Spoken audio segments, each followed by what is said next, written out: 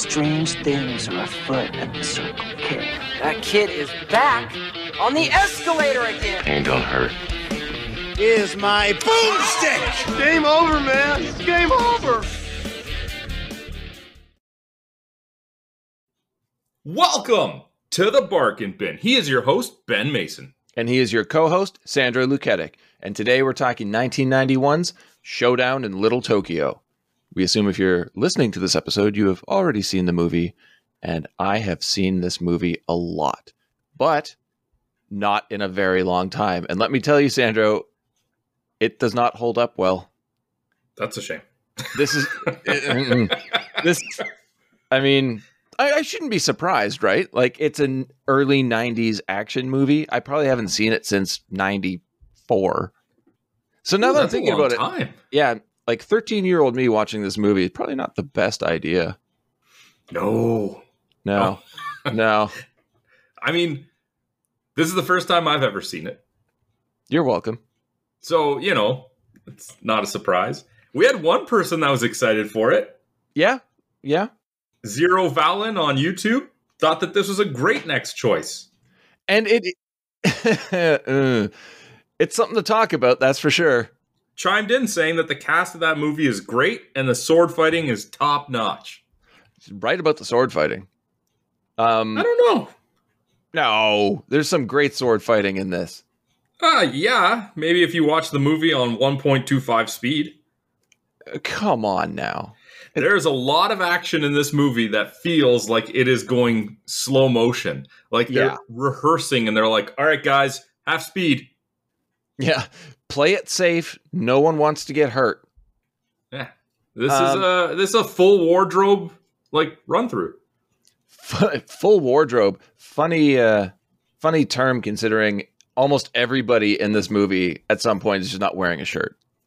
Like almost every single character. It's shirtless in Little Tokyo. But have you looked into who directed this movie? No. Come on, man. Okay, well, Mark Lester is the director and directed one of my all-time favorite movies, Class of 1984, but also a movie that we've covered, which I think is one of your all-time favorite movies, Commando. I mean, I wouldn't say it's one of my all-time favorites, but like Arnold movies as a collective are amongst my all-time favorites. Commando's one of his best. Come on now. Yes, but he has... You know what? No, we're not talking about Arnold. We're talking about Dolph. Sully, remember when I told you I'd kill you last? Moving on. Look. We're talking about Dolph Lundgren here, which I got to be honest with you, outside of Rocky IV, I didn't realize how many movies this guy was in because I guess I just never crossed paths with it. Okay. He's done quite a bit. Wait, we talked He-Man. I didn't know he played He-Man or that there was an old Masters of the Universe until you guys told me that we were watching it. Oh, okay. What about Universal Soldier? I knew he was in that. Okay. Yeah, he hit direct-to-video hard for quite a long time. But that's a shame. So, he's really good. He is, right? And a genius. Chemical engineer. That's what I thought when I looked at him. When he's, especially in the scene where he's running outside in his underwear, I'm like, that's a genius right there. That guy knows chemicals. Yeah. Honestly, man, he passed up an opportunity. He passed up a scholarship to MIT to act. And really, I mean, like, you look at him, the guy looks like a fucking movie star. He's so jacked in this movie. It's probably the best he's ever looked. I hate to say it, but he didn't even look as good in Rocky IV. No. Which is one of my favorite movies of all time. And part of it was because of how good of a villain he was. Yeah, he's fantastic. That movie is wonderful. But honestly, he's not even really a villain in that movie. He's just doing what his government is telling him to do. I mean, how much remorse did he show when he killed Apollo? Well, that's a good point. If he dies, he dies. Come on, man. Yeah, no, you're right. I retract that statement. All right, let's get into Showdown in Little Tokyo. We've talked about Arnold. We've talked about other Dolph movies. Why don't we talk about this Dolph movie? Don't even mention Brandon Lee whatsoever. All right, well, we'll just go in with the film opening with a credit sequence featuring multiple angles of a tattoo-covered torso with a katana rotating in the shadows. I hated this. It's so dumb. It goes on for like 2 minutes. I have written right here. The movie is only 78 minutes long, and we're already 2:35 in. Don't expect Shakespeare here, folks. It's bad. Well, I mean, it's bad for an intro sequence. Whatever. It'd be fine for like 30 seconds, but it goes on forever. Yeah. But we get to Little Tokyo in Los Angeles. It's nighttime. Our introduction to Sergeant Chris Kenner, who is Dolph Lundgren, and that is the perfect Dolph Lundgren name. Chris Kenner. Hey, Sergeant Kenner. The movie was originally called Sergeant K. And that makes sense because he should be the main character. It's a stupid title, don't get me wrong, but put the focus on him. What do you mean he should be the main? He is the main character. I guess, but it should be more focused on him. Honestly, we don't need Brandon Lee in this movie. I hate to say that. But Kenner sneaks into an underground Japanese gambling establishment, complete with martial arts fighting going on. That's the second thing I thought when I saw Dolph Lundgren after Chemical Genius was stealthy. Oh, yeah. Giant, 6'5" Swedish man. Blends in with his surroundings real well. Platinum blonde hair. Yeah. He is a shadow. They should have just called it Blonde Samurai. I mean, I'd watch that. You did watch it. It just had a different title. Yeah, well done. Unexpectedly, a rival Japanese gang, I say rival, a Japanese gang enters and a shootout begins with Kenner caught in the middle. Now, when Kenner makes himself known in the fighting ring, and one guy in the background just goes, 5,000 on the new guy. Everyone just starts placing bets. Yeah, it's not how it works. Hey, Kenner's not against it. He's like, yeah, that's a good bet. Yeah. Then we get Tatsu, or Sato, in this movie. It was so great to see him, man. Dude, two elements of my childhood show up in the Yakuza in this movie. Sato and Al Leong. Oh, wait, no. Yeah. We're talking Shang Tsung, right? Shang Tsung. Well, we also do have Al Leong, and we even talked about him in Last Action Hero. He's always in this Asian gang setting. Yeah, when I think back to my childhood, I attribute that to, some guy who's always in Asian gangs in movies. That's exactly what I was referring to. We agree. All right, cool. I didn't know we had such similarities in our youth. Kenner chases them out, but when they try to run him over, he jumps over the car, Action Jackson style. Dude, what a jump. There's no way. There is no fucking way that's happening. That was the third thing I thought after I saw him was, Olympic gymnast. Which he is. It's funny, too, because in, 2 scenes, maybe, when they meet Brandon Lee's character and Dolph Lundgren's character, Brandon Lee even makes a comment oh, all those muscles, they're going to slow you down. No. He jumped over a car, dude. It does, I don't know how they did this, how it was edited, but they make it look believable, even though physics just doesn't work that way. Yeah, because they did not make it look believable in Action Jackson. He did flips. Standing forward flips. There's no momentum. How the fuck does that happen? I don't know, man. With style. I really do want Action Jackson too. Dude, when he jumped that car, I was already I know exactly what movie we are about to watch. And I am in for that ride. Because honestly, before that, yes, he has a martial arts battle with the 2 guys in the ring, and there's a shootout. So you're thinking there's, artillery, right? Yeah. It's, a little bit more toned down context-wise. But then you see this and you're like, oh, okay. All right. Yeah, no. We're just doing whatever. And that's it, too, because, there are certain things in this movie that are overly dramatic, don't need to be. And there are other things that don't get referenced at all that would be like, he should be dead. He should be dead right now. So nothing really makes sense in this world. And I was just confused the whole time. I mean, along for the ride, no doubt.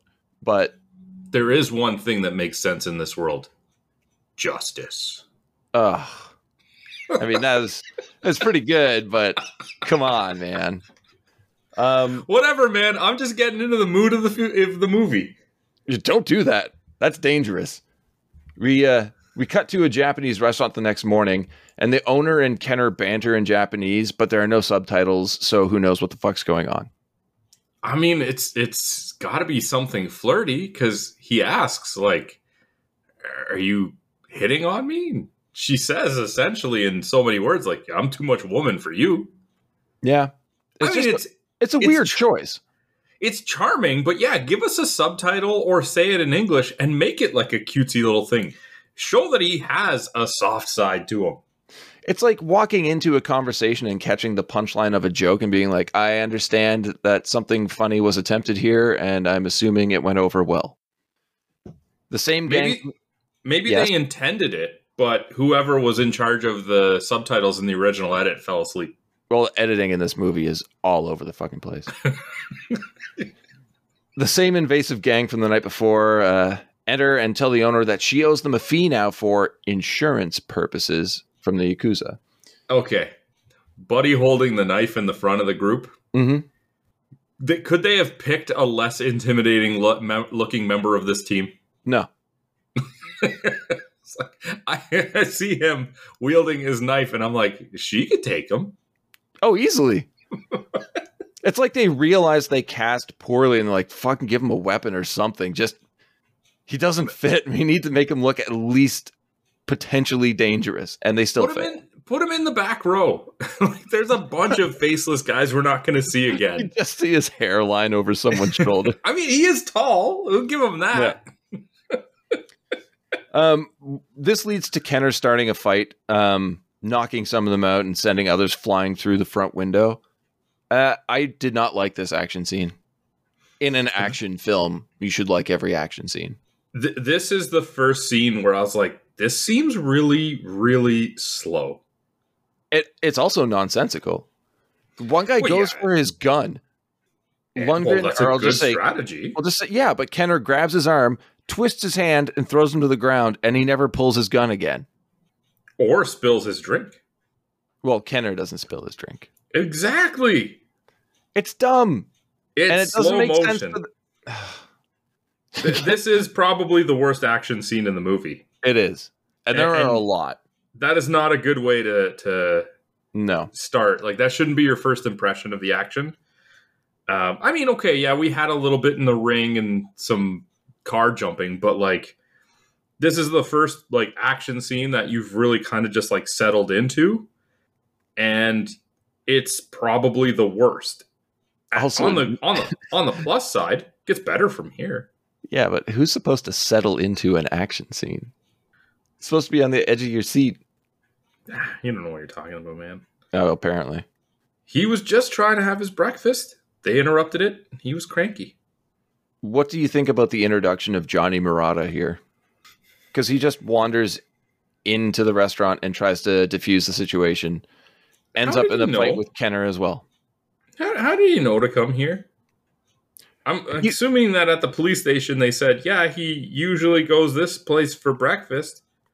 They were supposed to meet there. Kenner seemingly had no idea. No, it comes across as they both realize eventually that that's why they were there to meet each other. I mean, he probably picked the place for his new partner to meet him. But like, I just find it really weird if he's walking towards this restaurant and he's going to meet his new partner, and he sees at that restaurant the front window's smashed out. There's a guy laying unconscious on the sidewalk. There's a fight going on inside, and there's one dude fighting a gang. The guy fighting the gang, probably your partner. You think that if this guy was at the police precinct and they said, all right, you go meet your partner here, they wouldn't mention, oh yeah, he's the 6'5" guy that's built like a house. Yeah. This dude doesn't blend into the background. No, he does not at all. And I'm sorry, but Johnny Murata is a terrible character, and Brandon Lee made it even worse. You don't have to be sorry. You're dead on. Johnny Murata is a moron. He's such an idiot. Such an idiot. Like, everything he says is awful. Yep. His jokes are terrible. And poorly performed. Yeah, well, this is Brandon Lee's first Hollywood movie. I think it's his first American film. Yeah, I think he did a Hong Kong action film and then another movie, like another German film. So this is his first of 3 Hollywood movies in his career. This, Rapid Fire, and The Crow. And he did get better with each film, I have to say. But he is terrible here. Hey, credit to the people that stuck with him and cast him, because if I saw this movie as a casting director, he wouldn't be cast in a second one. Of course he would. What are you talking about? He's the son of Bruce Lee. Everybody wants that. Ah, nepotism. All right. Yes. It's Hollywood. I've never been. I don't know. It's nepotism and sex abuse and drugs. Don't forget drugs. Oh, paint such a nice picture of it. I didn't say it was a nice place. I'm just telling you. Well, after that depressing revelation, let's get back to the movie. So yeah, the Yakuza open fire on the restaurant, and how the two take cover confuses me. Because Murata kind of makes sense. He just drops and tries he to kind of dives behind the counter. He dives behind the counter, but drops to the floor and tries to become one with it. And he's got the counter as well. It's Kenner knocks over a wooden diner table and just leans against it. And the thing must be the strongest diner tables ever. It's got it the bottom has to be lined with lead or something, because the tabletop is destroyed. It's just wood. You guys got those bulletproof tables? It's okay. And after they leave, and he's too big too. He can't. He doesn't fit behind the fucking table. I don't know how he's made it this far in his career. But this is where it turns out we find out, we guessed it already, that Murata is Kenner's new partner, but works for the Asian Task Force. Is that a thing? I didn't think so. Maybe just in this movie. And we get the worst attempt at witty banter. And I think that is one of the worst parts of this movie. It's a really bad buddy cop film. Yeah. It really should just be Dolph solo. Or just don't let Murata talk. Just don't let him talk. Make that the running gag of the movie, not his shitty one-liners. He just keeps opening his mouth to talk, and Dolph cuts him off. Dolph's like, no. Don't. And then give him one zinger, fantastic line at the end of the movie, Silent Bob style. Yeah. And that's it. Here we go, making movies better again. Isn't that what this podcast is? The one gang member that was left behind is taken in for questioning. As they walk him through the station, detectives wish Murata good luck, I guess, for being partnered with Kenner. Yeah, there was a sizable scene removed dealing with Kenner's previous partner and what went down. I'm not entirely sure what that was, unless I missed it. I'm just padding to get the movie above 78 minutes. Well, they failed. This guy gives them nothing during the interrogation. Kenner rips open his shirt, which I'm sure is completely legal, and sees Yakuza tattoos, which sparks a flashback to Kenner's parents being murdered by a Yakuza member. Okay. I'm okay with this scene. It's fine. Kenner and Murata then... Kenner's motivation. Yeah, which we don't need. We don't need a personal element in this whatsoever. And they kept it to a minimum. It's a very short scene. Yes, I know, but it keeps coming up over and over and over, but it doesn't matter to the plot of this movie. They would still be doing the exact same thing the entire time without this storyline. Well, it's the reason that he actually makes some poor decisions during the course of the movie. Okay, yeah, fair enough. That's a good point. Kenner and Murata regroup in an office where Kenner tells him that this guy works for a sect of the Yakuza called the Iron Claw. And what Kenner really wants to know is who the boss is. Fine. But while they're having their back and forth, the Yakuza member ceremonially breaks his own neck as a way to not rat and maintain honor. Sure. I was down for this scene. I thought it was interesting, but I've got a few questions. Well, more so a question and a point. The point is, you hear the body hit the ground violently, even though on camera, the body slowly slides along the wall and onto the floor. Now, my question is, at this point, they'd both be taken off of the case, right? Why would they be taken off the case? They just let a suspect die in a police station. They let him kill himself in a police station. And not just a guy, a gang member, a violent gang member who's a suspect in murders. And like, well, I don't know if they necessarily have something planned in place for if a suspect murders themselves in the interrogation room. You're actually responsible for their well-being. So there. Well, I could see if somebody else murdered him. No, it's harm to a person in any form. Yeah, well, they did it to themselves. Yeah, I know, but that family could sue. No, right? Yeah. Honorable Yakuza family probably is going to sue the police department. Yeah. Yeah, you can. It's all about money. Cut to a car junkyard. Tanaka, the owner of the gambling establishment and the bonsai club, is bound and in the driver's seat of a car placed in a crusher. Iron Claw leader Yoshida, played by Kari Hiroyuki Tagawa, and his, Shang Tsung, your favorite, and his crew watch on in silence while the man pleads for his life. And boy, does he plead. Yep. Even when he's a motionless dummy. Did you catch that part? No. Yeah, there's one shot. It's just the car. It's the full car. You see the crusher coming down. You hear Tanaka screaming, and it's a mannequin in the seat.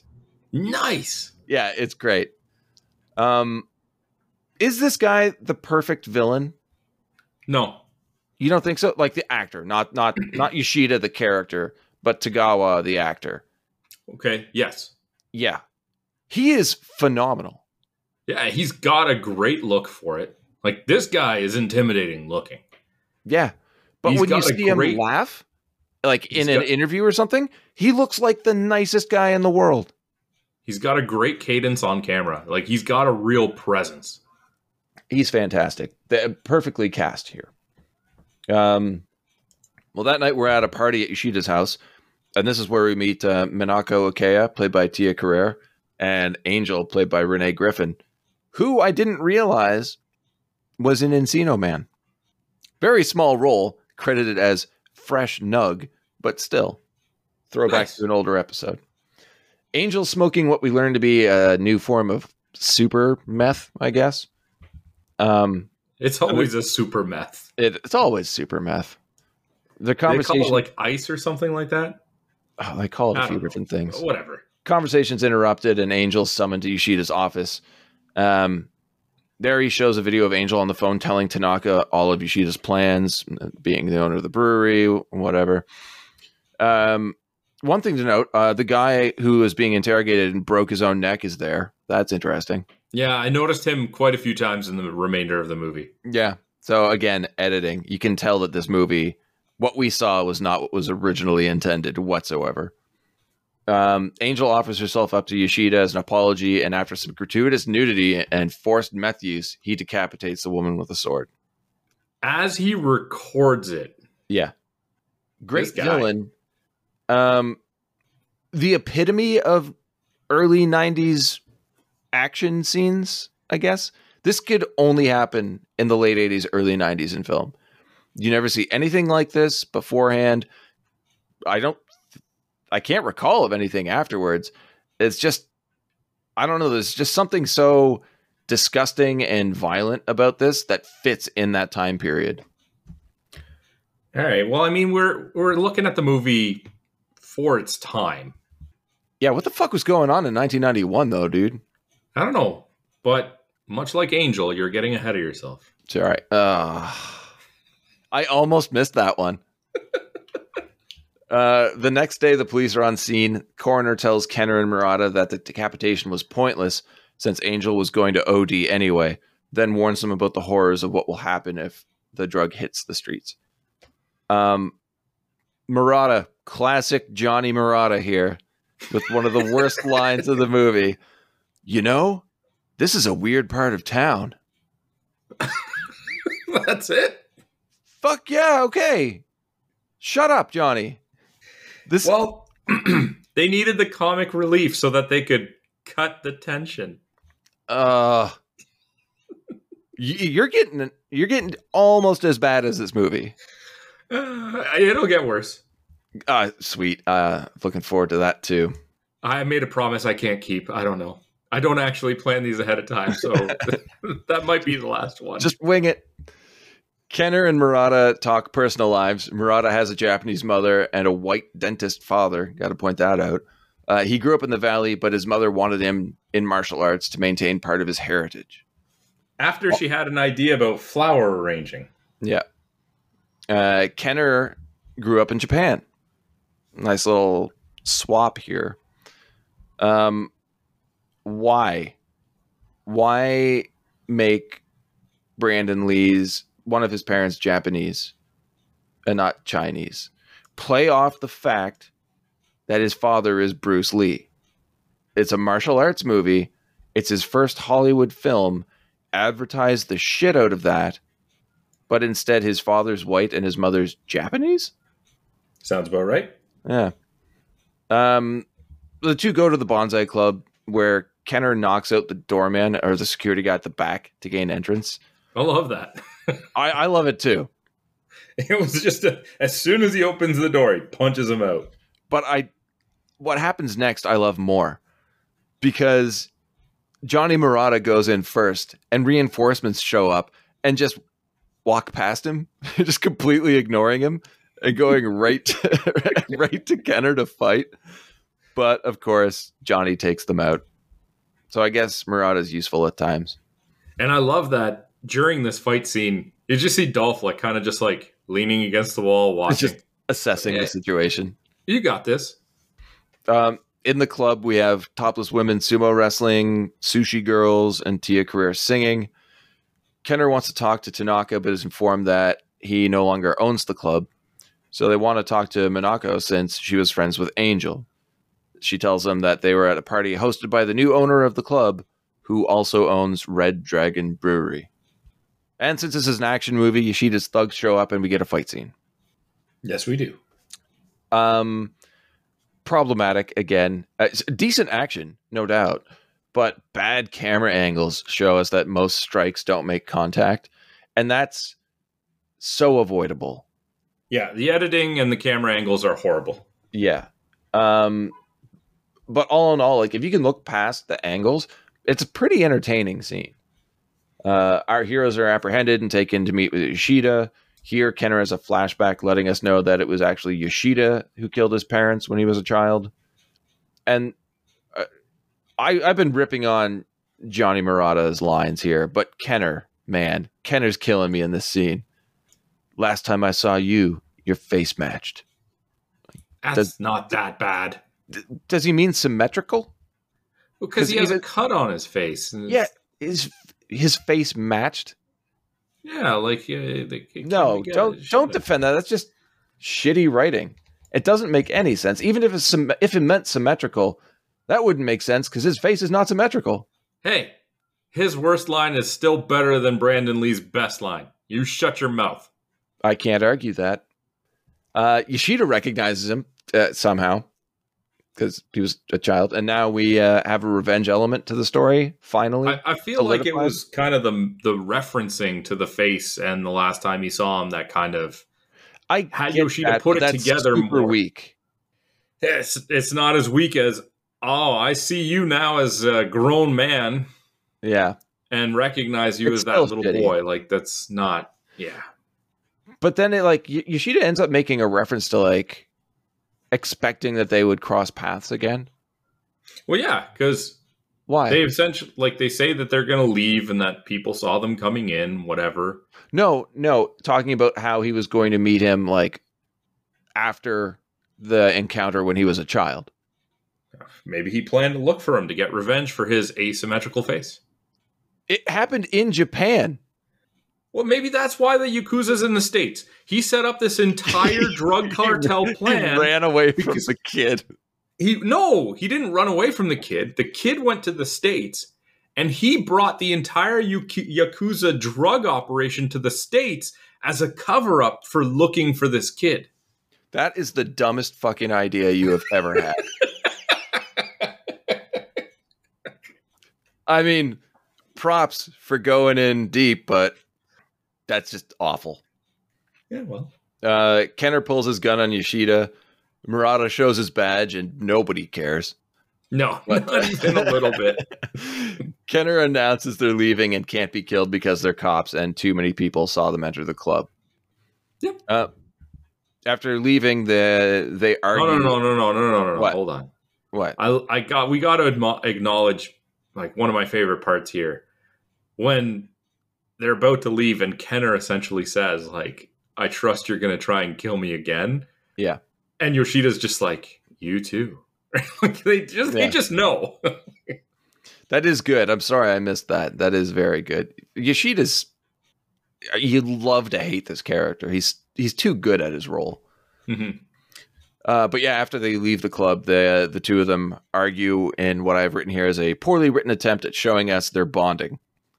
And I find that happens a lot throughout the movie. And then at some point, they're just friends. And you're like, well, I guess. It felt more like Johnny was just nagging him like an unwanted spouse, as opposed to bonding as partners. Yeah. Like they just have to accept the fact that they've been forced together. But then Kenner tells Murata the story of the death of his parents, which is really annoying to me because we just saw that flashback in a previous scene. And in the next scene, the exact next scene, he explains the flashback. Yeah. That's very money plane of them. It is very money plane. The next day, they tail Yoshida's thugs. Murata says he never thought he'd work in this part of town, but wanted to work in Malibu, and calls it reverse racism. Fine. I don't know what the point of any of this was. No. I do like Kenner, though. He points out that would never happen. Like, what do you mean? And I thought that was just a wicked dig. He's like, yeah, Malibu's a sheriff's department, not LAPD. He's like, oh. Yeah, once again, Johnny's an idiot, because you think if he was in the force and trying to get there, he'd know that. Yes. But the next scene shows us that Johnny's not the only idiot.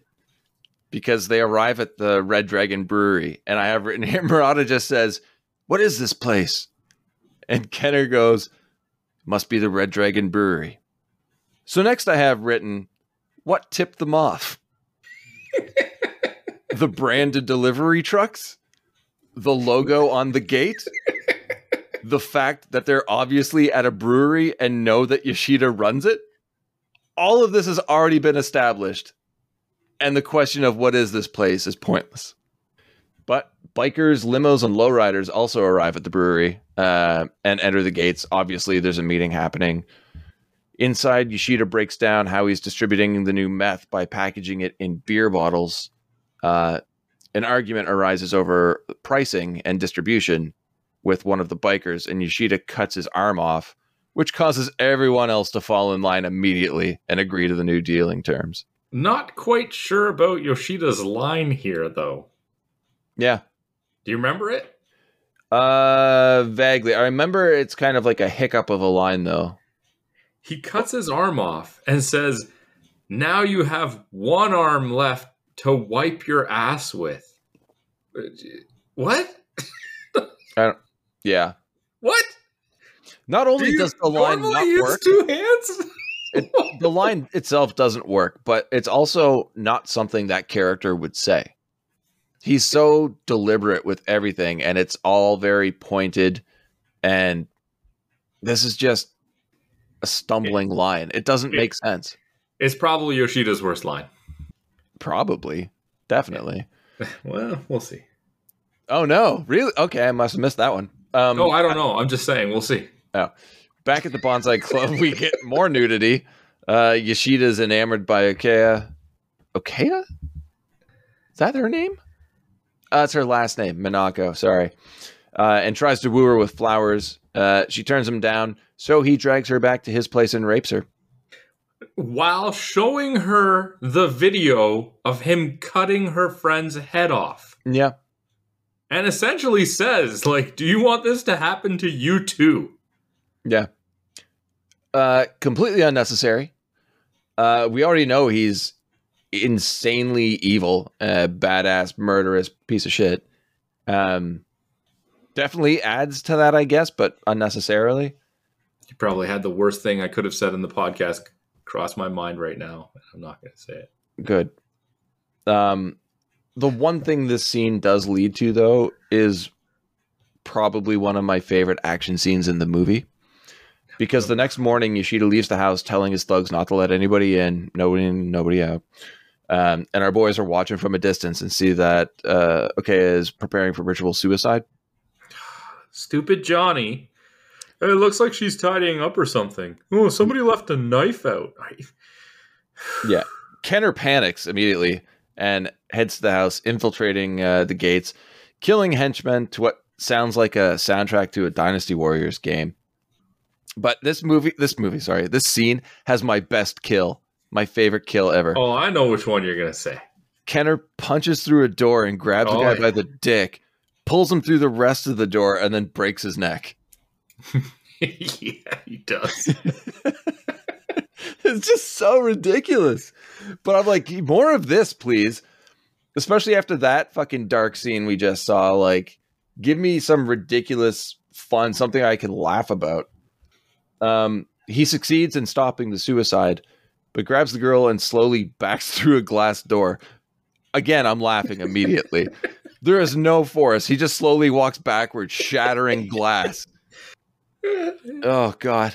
And that then glass wanted none of them. And then one of my favorite parts, which unfortunately is cut. You don't see it, but you see it's going to happen, and that makes it so much better. Holding her in her arms, or his arms, sorry, he jumps from the roof to a covered entrance of the house. Cool. But then he jumps down onto a car. And did you see that quick cut that happened? No.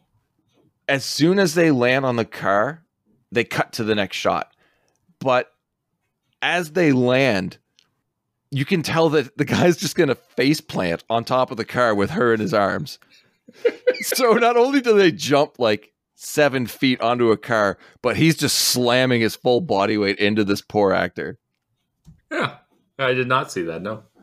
Do we get some more ridiculous nonsense after a shootout from behind that very car? Kenner just Hulk Hogan's it up onto its side. Then they jump in Murata's car and speed off, shooting that other car's gas tank and making it explode. One shot. One shot. That bullet found the gas tank.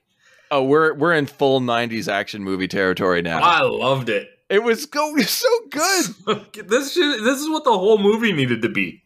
Yeah, and I had high hopes after this. And like there are some pretty fun action scenes afterwards, but like you look at the cover of this movie, you read the back of it, and you're like, this is what I expect. And this scene delivered. It was fantastic. Mm-hmm. Maybe because Brandon Lee wasn't in it that much, but it was entertaining. Never even thought of that, but that's probably a good good reason why. Yoshida obviously is unimpressed. And the leader of his henchmen cuts off his pinky finger as an apology, but Yoshida kills him anyway. I'm surprised that there was a henchman left alive. I would have thought Kenner took them all out. Well, I've got a quote from him about that coming up soon, which I found fucking hilarious. I think you'll enjoy as well. Well, before he goes into the house, I love it because Johnny's like, hey, hold on. There's got to be like 9 guys in there. Which, I mean, in an action movie, you're like, and? Yeah, like, right? 9? But then after, when they're talking about it, like Kenner says... No, that's the line I was telling you about that's coming up. Oh, okay, all right. I'll get you to quote it when we get there. But killing the lead henchman. Now it's pretty much par for the course for Yoshida. We just expect him to be crazy, murderous dude now. I guess so. Still very disappointed. Now at Kenner's apartment. It's a pretty cool apartment. He gives... I don't know why he does it. He gives Minako a shotgun and talks to her like she's an idiot and then leaves. Yeah. It's something along the lines of you take this, point it, pull the trigger, and the bad guys fall down.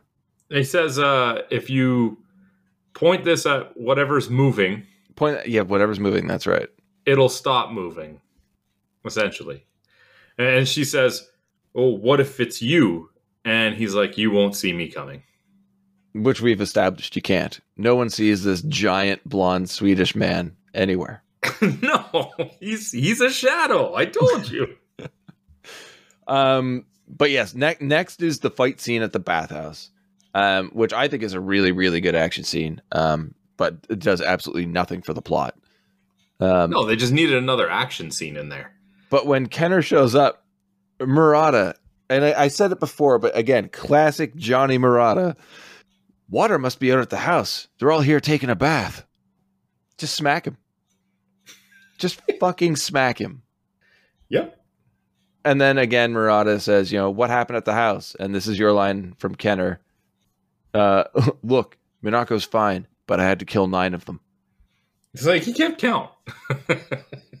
And somehow Johnny was dead on when there's about 9 guys in there. Why is this conversation happening? Johnny was there. He was there. He knows Minako's fine. They were in the car together escaping. He drove the getaway car. There must have been at least 10 guys because somebody survived to get stabbed by Yoshida after. Well, at that table, there's a room of like 20 of them. Yeah, but those weren't all on house duty, man. Fine. The boys return to Kenner's apartment, and we get a wicked establishing shot of Minako on the couch holding a shotgun. Beautiful, beautiful shot. Kenner introduces her to Murata, but they've already met, so I don't understand this fucking scene at all. And like they both go along with it. It's not like, oh yeah, remember the car, saved your life, blah blah blah. It's like more of like a nice to meet you. Like I get it. Like if the editing of this movie was rushed, fine. But who the fuck watched it afterwards was like passable? I don't think Johnny was in the getaway car after the house though. I'm pretty sure he was driving the car, wasn't he? No, he tells Johnny to get out of there when he's going in for the house. And then he and Minaka drive away, just the two of them in a car. All right, I'm at that scene in the movie right now, and I'm completely wrong. So apparently I'm the fool here. However, they did meet at the nightclub when they went to ask about Angel. Yes. So you're not wrong about that. They did meet before. Where the fuck did Johnny go then when Kenner went to the house? He just told him to get out of there. He got in the car and drove away. Honestly, I'm kind of starting to dig Johnny here. This guy's not doing anything by the book. He's just kind of present. I lost myself in my notes here. Give me 1 second. They found Minoka with the shotgun.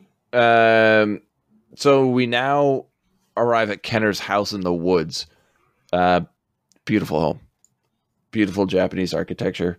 Is it because the apartment was compromised? Like, I think he just wanted to maintain that part of his culture, like his upbringing.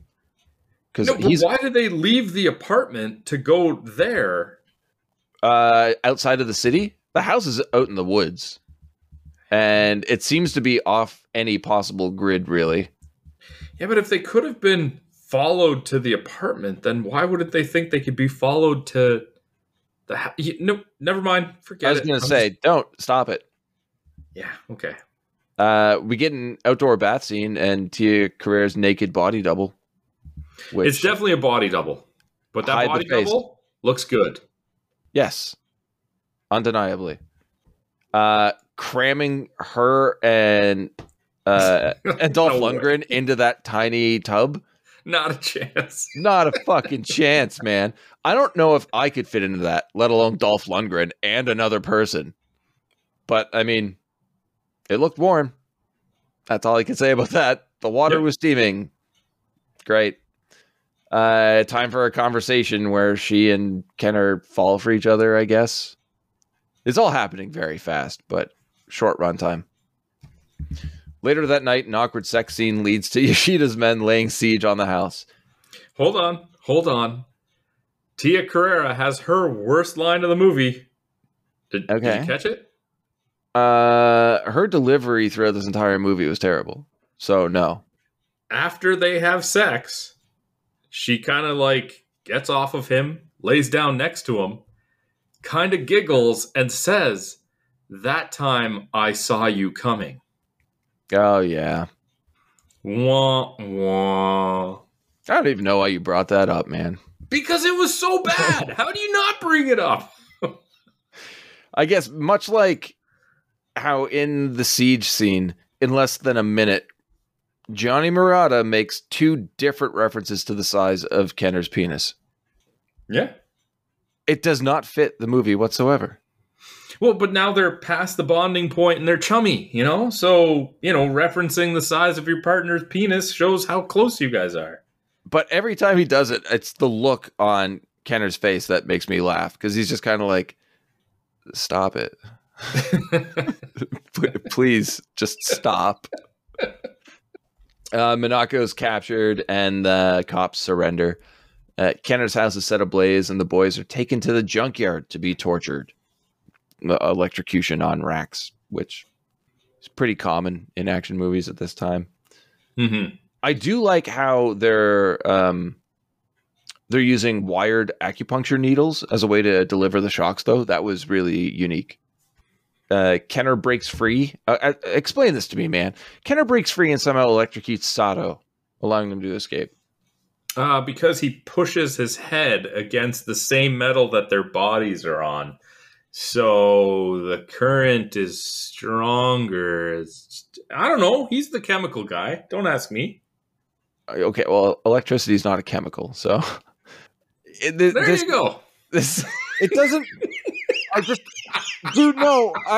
Honestly, I stopped and rewatched this multiple times, and I can't figure it out.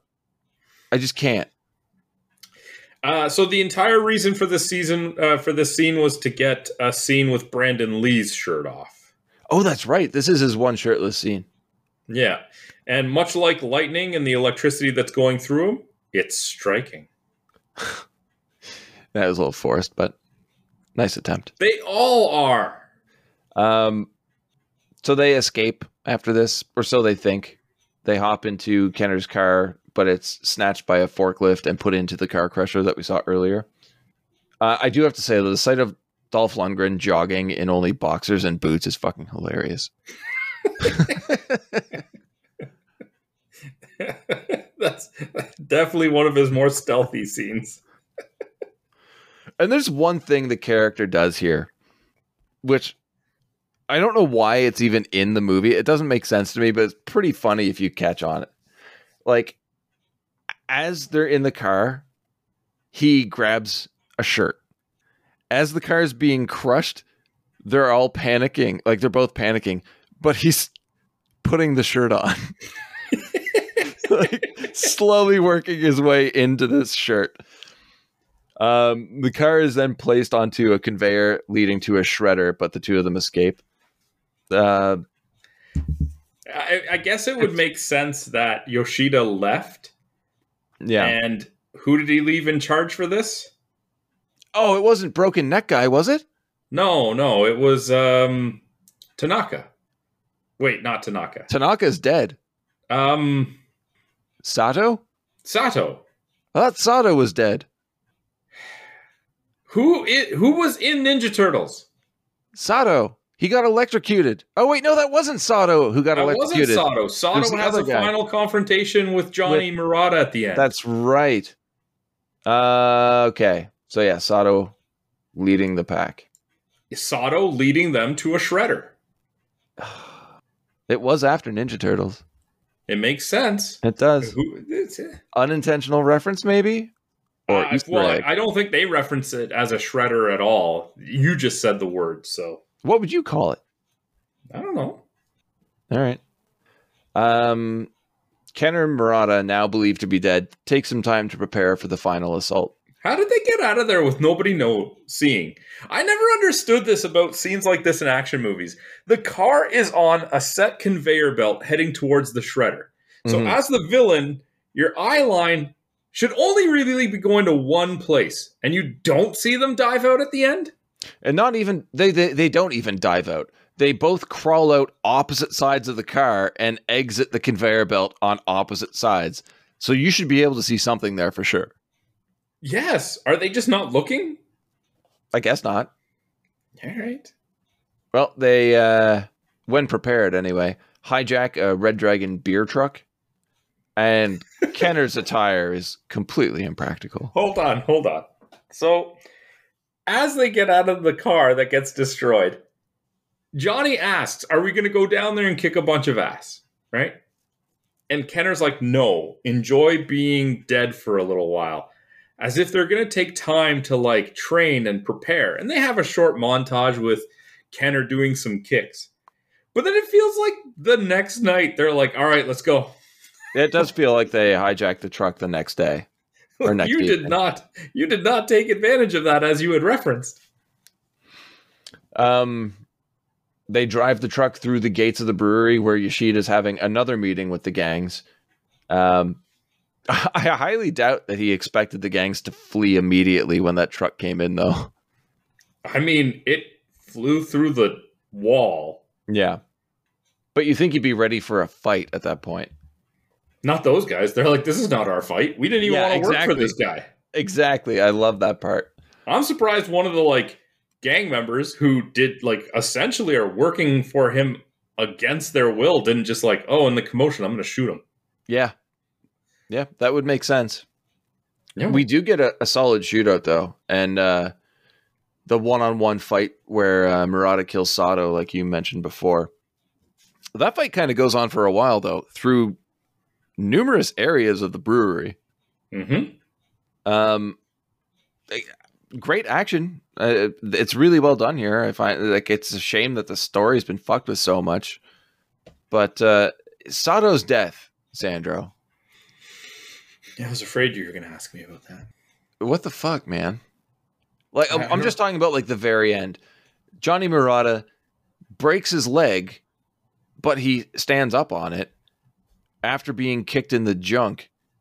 And then Murata kicks him over a ledge into a vat, throws a lighter into the vat, and the whole place explodes. Now, I'm assuming that's because that's where they were making the drugs. But that's quite the precise death. You also missed that Johnny said before he threw the lighter in there. Oh, he's reading his Miranda rights the entire time. Yep. And then puts his own little twist on it. You have the right to remain dead. Wah, wah. Come on, Sandra. That's classic Johnny Murata. No. Johnny is getting to Chad status, man. I know. He's really annoying. Kenner saves Minako from a fiery death, which I didn't really understand why that was a thing. Where she's roped to that... I don't even know what it was. What would you call that? I don't know. Yeah. Anyway. It's the kind of setup you would think they used her as bait if they thought they weren't dead. Yeah, exactly. Anyway, Kenner saves her from that and chases Yoshida into the streets where there happens to be some sort of night festival going on. Of course there is. Yeah, I don't know. I was trying to figure out what this could be, and I was just drawing a blank. But convenient. It was plot convenience. It was, yes, plot convenience, accurate. We need to talk about Kenner getting shot in the chest here. Yeah, he mentions it. It went straight through. He's fine. It's like next to his heart and definitely went through his lung. No, it just went straight through. It's okay. It went straight through. Yeah. Like, yeah, your fucking heart. He's fine. Can you imagine? Yoshida kills Kenner and Murata's the lead of the movie now. It's where you just hit stop and you're like, I'm done. But here's what I find funny. Like, Kenner coaxes Yoshida into fighting him with a sword because he essentially accuses him of not having the honor to fight him, like, hand to hand. At what point did Yoshida show honor in this movie? I feel like he would just be like, oh, yeah? Okay. Shrug his shoulders and then shoot him in the face. He's already tried to shoot him repeatedly. He tried to have him crushed and then shredded. Like, he doesn't care about honor fighting hand to hand. Well, but it was because nobody called him on it until now. I did like the sword duel, though. Yeah, it was well done. The setup was a little odd. Like, why even have him have a gun? Terrible setup, but surprisingly wicked sword fight. And I'm sure as everybody who hasn't seen the movie could guess, Yoshida dies. But the way he gets impaled looks really bad. Did you notice that side scene? The side angle? Or shot, I should say, where the direction of the blade entering his stomach does not at all line up with how it exits his back? No, I didn't. But I think like the bullet, it went straight through. So he probably survived later. But Kenner throws Yoshida onto what I guess you would call a Catherine wheel with one hand, no less. And he sticks to the wheel because of the sword sticking out of his back, which I find really strange because when you watch closely, as Kenner throws Yoshida's faced the opposite direction. So he gets thrown by one hand and spins in the air and lands perfectly in the middle of the wheel. Now, the wheel's fireworks go off as it starts spinning. I'm not sure how Yoshida's body weight on the sword did not force himself through it. It would be a much better death, in my opinion. But the one we get is probably one of the most ridiculous movie deaths I have ever seen. Do you want to take it from here? No, not even a little bit. All right, so let me reiterate. Yakuza boss stabbed through the torso with a katana, pinned to a Catherine wheel that is ridged with fireworks. It is spinning, the fireworks are going off, and then it just fucking explodes. First of all, humans don't explode. They are not that flammable. Second of all, if it wasn't him that did it, what the fuck did these people expect would happen when they set off this Catherine wheel? And nobody seems shocked or disturbed by what happened. No. They're shocked by the explosion at first, and then as soon as the flames die down a bit, and there's this charred corpse just spinning on this fiery wheel, they're like, whatever. Like, you hear a gunshot and everyone panics and runs. They saw a man explode on fire and just kind of stood there watching. It was an effect for the festival, man. It was a stunt person. Oh, God. All right. Well, we get some more buddy cop banter as the trio walk away and roll credits. And my last note here, I have typed, the fuck? What's there to not know? The story is over. They killed Yoshida. I know, but like, I was completely dumbfounded when this movie was over. Like, they wrapped it up, I guess, but that's how they did it? It hurt my mind. I didn't like it. Okay. Yeah. So, this was a blockbuster. You know, I guess the budget on this one? 10 million. No. Less. 8 million. Nailed it. Okay. Gross? 10 million. No. Nowhere near that. 3 million. Oh, that's generous, but no. 2.3 million. Ooh, so yeah, it was a failure. It only got a theatrical release in the States and Mexico, Australia, Israel, and Hungary, according to Wikipedia anyway. Everywhere else, it went right to VHS. That's a shame.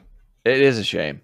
Because as fucking dumb as this movie is, I would like to have seen it on the big screen. Sure. Yeah. I don't know, man. Like, this movie's a mess. But it is well known that Lester he fully made the movie he wanted to make, and then the whole thing was taken away from him and re-edited. They cut 10 minutes of the story out and turned it into this buddy cop action comedy, which it is not. It's a shame.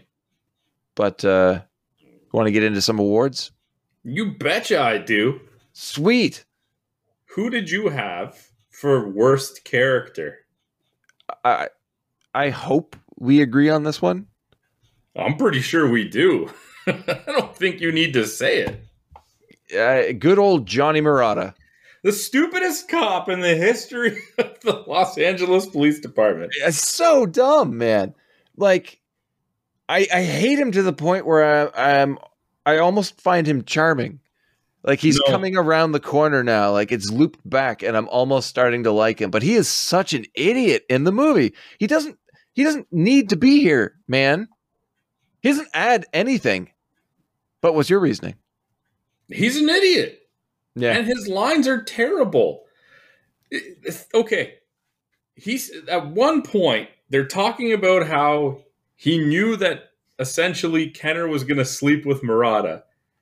And Kenner just says, hey, she was frightened. And Johnny says, yeah, I saw you strip down for that hot tub. I'd be frightened too. Yep. Well, let's think about this for a second. No, he I was don't want in to. that, huh? I don't want to. I don't want to think about it for a second. He was in that hot tub for a while before she came out. So Johnny was just watching him undress to get into it by himself? You're looking into this way too much. There's just, I mean, they fight all these guys in the cabin. They kill, like, you know, Dolph is throwing daggers and stuff like that. He's not even using a gun. And Johnny's like, you know, it's like one of those video games where you just killed the first wave. And even Dolph says something like, you know, you're a real asshole. Yeah. Thanks for reminding me that there's another 100 henchmen to go. This guy sucks. And he's so stupid. Honestly, I see after this movie gets released, people like driving by and see Brandon Lee and be like, you're a disgrace to your father. So bad. And it sucks because I think he could have been amazing in his career. Like, you see the evolution of Brandon Lee's acting, and he's just getting smarter about the roles he picks. I think, like, this is just a dud role for him. Completely interchangeable. Anybody could have been put in this role and be equally dislikable. So I feel bad that it's Brandon Lee's first big Hollywood role, but this is so unfortunate. The character's so bad. So bad. What about favorite character? Oh, no question. Dolph Lundgren as Chris Kenner. Yeah. The dude should have just done the movie solo. Yep. I don't know what else there is to say. The dude has amazing presence as a hero. He's jacked. Aside from maybe a couple of down lines, which maybe are more attributed to the writer, he's got some great dialogue in the movie. Yeah. The guy is a star. There's some bad delivery here and there, though. A little, for sure. But I mean, you go back and look at the earlier movies from all of the biggest action stars, there's a couple of misfires. And, like and not just Lee. as a movie as a whole, like a few lines. It happens. Yeah. I think there's an argument to be made for Yoshida, too, though. For sure. But, I mean, he's silent most of the time. A lot of it is him glaring. So, it's going to go with Dolph myself. Yeah, I'm not saying just the acting, though. Like, the character. Oh, for sure. But, I mean, like... very imposing character when he is talking, and, like, he delivers everything perfectly. He's very intimidating. He makes you hate him, which a good villain is supposed to do. He rapes a girl while showing her a video of killing her friend. Yes, that's what I'm saying. They make you hate him perfectly. But, like, it's so... I found it overpowering in that you don't care who takes him down. You just want him dead. I think that's a sign of building a really good villain. I didn't want to see Dolph Lundgren save the day. I wanted to see someone take Yoshida down. So, while I agree with you, my favorite character is Kenner. I think they did a great job with Yoshida. Yeah, it should have been it should have been Tia Carrere's character that killed Yoshida. I agree completely. Like he's got Kenner pinned or something, and then he gets stabbed from behind, and it's her. Or if you imagine, like, he gets pinned to the Catherine wheel and she cuts his head off. Yeah. I feel like it would have to be a little more out of nowhere, but sure. As long as it's not Brandon Lee, because Johnny Revenge for Murata... her friend. Yeah, no. Whatever. Oh, you fucking whatever. Memorable line time, though. And boy... Yeah, you started off, man. You have a lot of choices here. Yeah. My favorite and most memorable line from this movie we did not mention yet. Oh. And it is Johnny Murata. Okay. Shocker. It's after they get out of the Bonsai Club. And Johnny says, well, it's all about... it starts off with Kenner making a threat against Yoshida. And Murata says, like hell you will. Listen, if we do this right, clean, like a cop in the 20th century and not some samurai warrior, we're going to nail this guy. And when we get done, we're going to go eat fish off those naked chicks. Yeah, that was a bad one.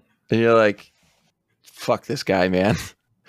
Like, that is one of the worst lines I have ever heard in any movie. It's so bad, it sticks out in my mind. Yeah, it makes him completely dislikable. If you don't know anything else about this character and you just hear him say that, you're like, fuck you, man. Yeah. Your turn. I went with the water must be out in the house because they all went in to take a bath. Because Johnny is just so stupid. He is very stupid. Like, so stupid. Clearly it's a bathhouse. Are you that stupid? Like, just so stupid. Yeah. What was the idea behind this character?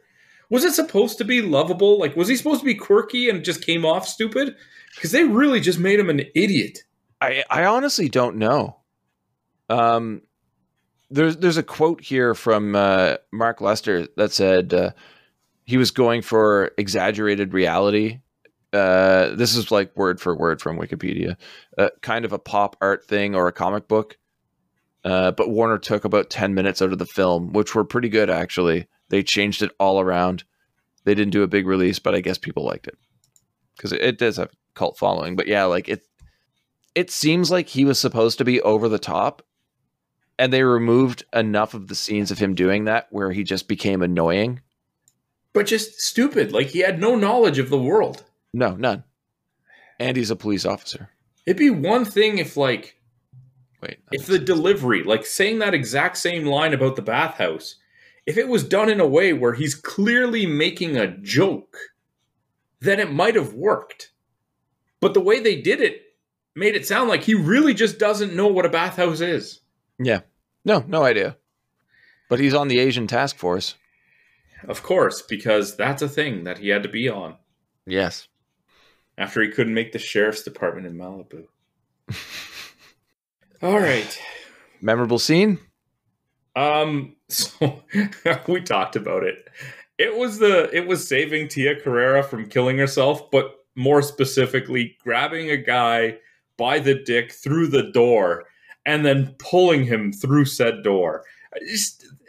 That is what this movie should have been. Yeah, I agree. That was the highlight of the movie. And if they kept that level of ridiculous action through the entire thing, this could very well be one of my favorite movies. I mean, even just like right after that, he rolls across like the carpet and he's shooting as he's rolling. Mm-hmm. And it's done so poorly, but he gets his target and you're just like, yeah, okay. Because at that point, you're just full out ridiculous and you're okay with it. Yeah, I really wish that I could see what happened after they cut when he jumped on the car with her in his arms, because like it looked like with that trajectory when he landed on the car, he was going to put her right through the windshield. Well, movie's over. I failed to save her. But yeah, no, that was most memorable scene. I would say favorite scene of the movie for me as well. Oh, for sure. Hands down. Easy. No question. We never actually talked about the ratings. Oh, yeah, I'm sorry. They're better than I expected. Okay. IMDb, want to guess? 6. 0.1, yeah. Oh, yeah. I'd say I got close enough, okay? Yeah, you got it. The critics, I feel like that might be a little bit lower, maybe a 5. 33%, man. Woo! Audience score is in between. We're sitting 51% audience score Okay. on Tomatoes. All right. I think it's better than 50. What are your thoughts on this movie as It's a whole? a great movie, man. It is a great movie, right? It's got so many problems, but who cares? It is. Do not watch this for story. No! Consistency, good writing. It's a fucking blast, though. Here's the thing about it. It's so short.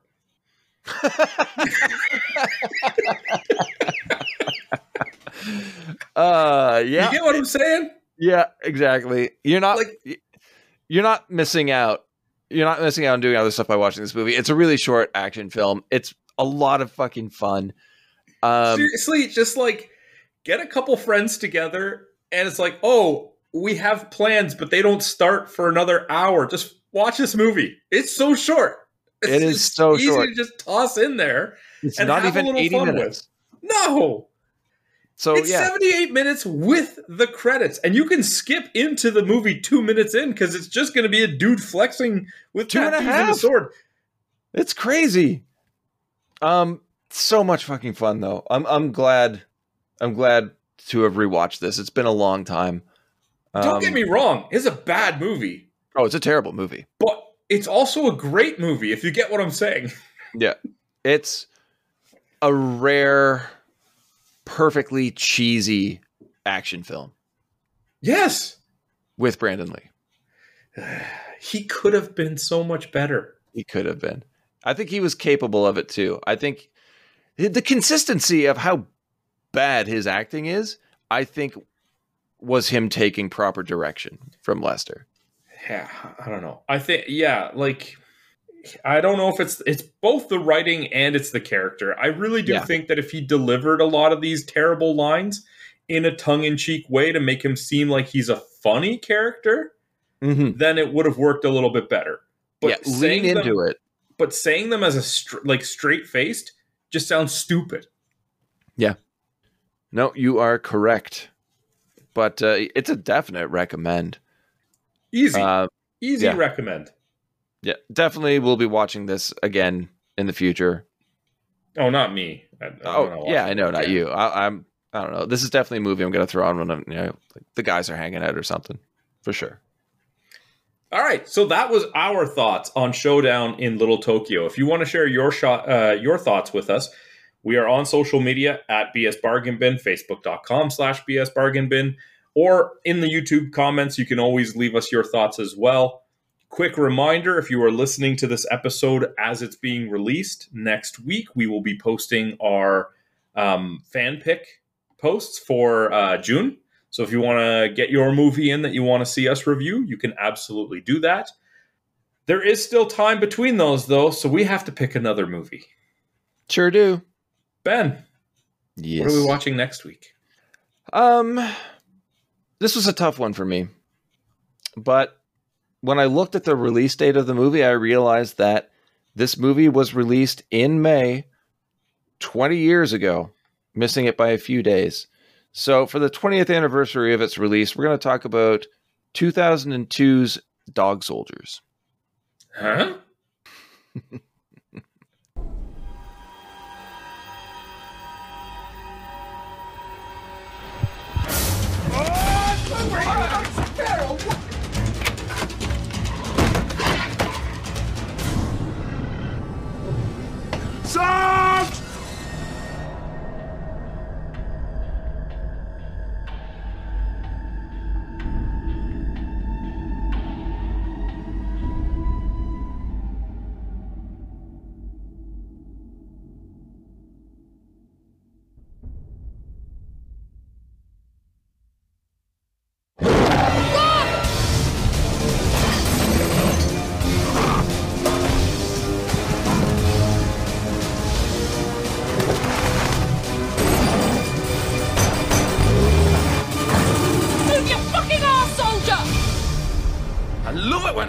Dad talks, Daddy.